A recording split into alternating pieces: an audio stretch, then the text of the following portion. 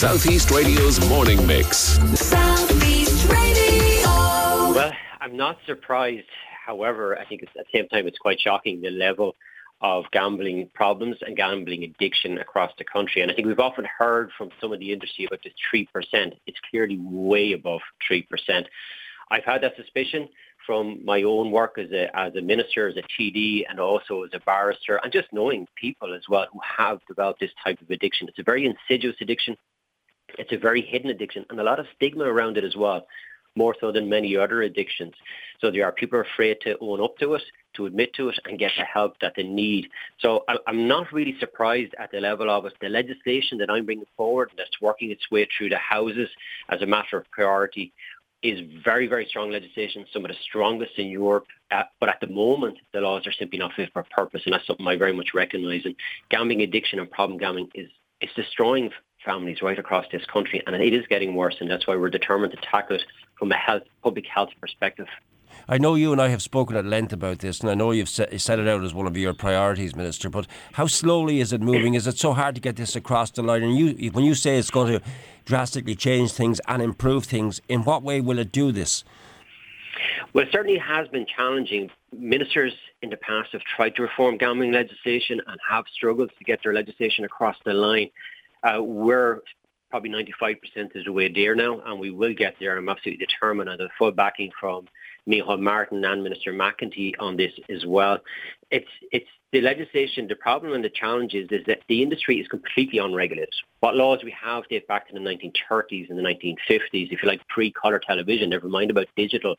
And a few years ago, if you recall, probably about 10, 12 years ago, there was concern about a casino being set up in Tipperary because that might increase gambling. Now every 12-year-old is going around with a casino in their back pocket on their phone.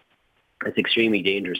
This legislation is comprehensive. It deals with the regulation of the industry, consumer protection, but most importantly, from a public health perspective, it addresses in terms of criminalising anybody who allows children to gamble, for example, significantly restricting advertising, and also levying the industry to provide funds for treatment, for healthcare, for education and for awareness so that people can get help and support and be aware that every time you gamble, there is a risk. Now, many people safely gamble, but there's a spectrum there, and every time you gamble, you take a risk that you can develop this addiction and this problem. Right. The most common forms of gambling, according to the report, are lotteries and scratch cards, followed by betting on horses, greyhounds and other sports. And of course, you and I have spoken at length about this, about the heavy emphasis on TV advertising, particularly around sporting events. As part of your legislation, is this going to be tackled? And we've heard about this watershed. Can that be implemented? Could that be implemented quicker? Yeah, so the gamification of sport is something that has really taken off in the last 10, 12 years. And a huge amount of it is around the advertising. And what the gambling companies are trying to do there is really two things. One, change people's behaviour to gamble more, but also to make what they're doing look an awful lot more benign by being associated with something that's so positive, like the issue of sport. And Alan, you know only too well how important and how healthy sport is, but the gambling side of it is becoming a major problem, and especially more younger people, I think, are being attracted to gambling as a result of the gamification of sport. So the advertising ban is part of this legislation. It was recommended by the All-Party Justice Committee. It was adopted by myself, passed by Cabinet, and supported in the Dáil, I have to say, with no dissent last December as well. So we expect that advertising ban will help people to reduce their exposure to advertising. And all going well, when do you hope to have this legislation implemented, Minister? Well, we've passed it at second stage and also a committee where we had to make significant amendments. So I'm hopeful the report in final stage will be passed by this Christmas in the Dáil. Then it moves to the Seanad, where I think the Seanad will deal with it very quickly. So I'm certainly hopeful that early in the new year we will have it fully passed into law. We've already established the CEO designate for the Gambling Regulatory Authority. Normally you wouldn't establish authority until after legislation passes, but I wanted the authority stood up so that it was ready to hit the ground running once the legislation passes, and we wouldn't be waiting an extended period after that, if you like, another year or two for authority to be established. So there was an unusual move to establish an authority first, but I felt it would help to drive reform, and also, as I say, hit the ground running once this legislation passes. It's a massive piece of legislation, really huge piece of legislation, but it is comprehensive and one of the most strictest in Europe. There has been a little bit of questioning around whether horse racing and greyhound racing would still be able to show on TV, and the answer to that is absolutely 100%. Anything you can see on a horse race today, you will be able to see once this legislation passes. The advertising only affects the hard advertising between horse racing, if you like, the normal ads that people would see on television, but not the actual horse racing itself. Elsewhere in our conversation with you this morning, you have some updates on funding. First of all, empowering communities, Sports Active Wexford. Can you give me an update on that, please? Yes, it is an important announcement around funding for Sports Active in Wexford, and an additional €114,800 towards sports participation and youth leadership. This is the type of funding that's given out quite regularly, and it's a huge part of this government. But in particular, again, myself, having grown up around sports, unfortunately I was never any good at any of them, but I love playing sports, but I think it's so important for people's physical health, but also their mental health. So it is, and learning skills around leadership and getting girls active as well, and people with disabilities into sport. So that's an additional funding there for Sports Active Wexford that I think will benefit the whole county. And we have the Sports Capital grants. So obviously people have applied right across the county as well, and we expect an announcement around them in the coming months. But another massive announcement this morning, and your colleague, Councillor Michael Sheehan, teed up this to me last night by text, and now that I have you on air, you can share it with us. Another major announcement for Wexford, 590,000 additional core funding for two very important centres. What are they, please?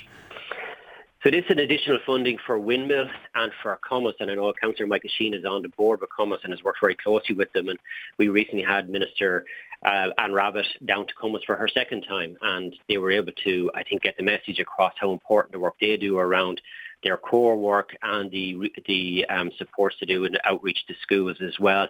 And Windmill, myself and Deputy Paul Keogh had Windmill up in Leinster House meeting with Anne Rabbitte and explaining the pressures that Windmill were under. And what's happened here now is that they've got additional what we call core funding. So there's been an awful lot of stress in both of those organisations trying to scramble to get additional funding to keep the organisations going year on year. That's totally unacceptable to me. Several members of my own family with disabilities, I know the pressure and the stress that people go through. So we want to get this in as core funding for both of those organisations, and that means the funding is there every year. It's not one-off funding anymore. So I think hopefully there's a lot of relief in both of those organisations today. Obviously they'll be looking for further and additional funding. I'll certainly be fighting for that as well.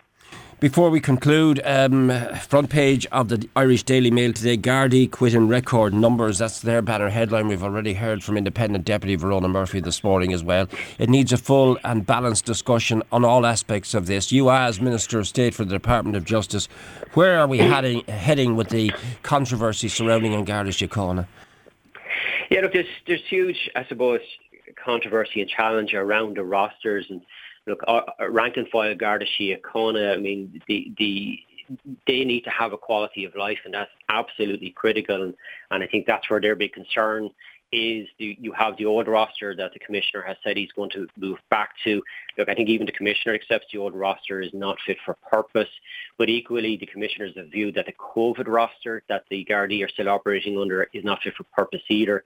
A kind of compromise needs to be found whereby, you know, the Gardaí have a quality of life and that's addressed, but also that, of course, that we have sufficient Gardaí available to protect the public. I know that's what the Gardaí want as well. So I think the solution here is for people to get around the table and find a compromise that works for everybody.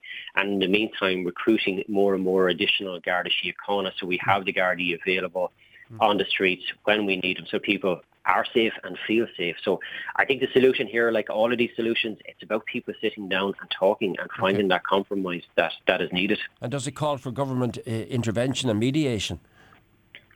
Well, see, strictly speaking, under the Garda Síochána Act, ministers are not allowed to interfere in operational matters. So the Commissioner is the head of An Garda Síochána, and this is a dispute between the GRA, the Garda representative organisation, and the Commissioner, and to resolve that. I think when ministers start interfering with Garda operational matters, it can be a very slippery slope, and it's something I think I would be concerned of. I think what Minister McEntee has sought to do is to facilitate talks and to facilitate negotiations between the two, if you like, sides on this matter.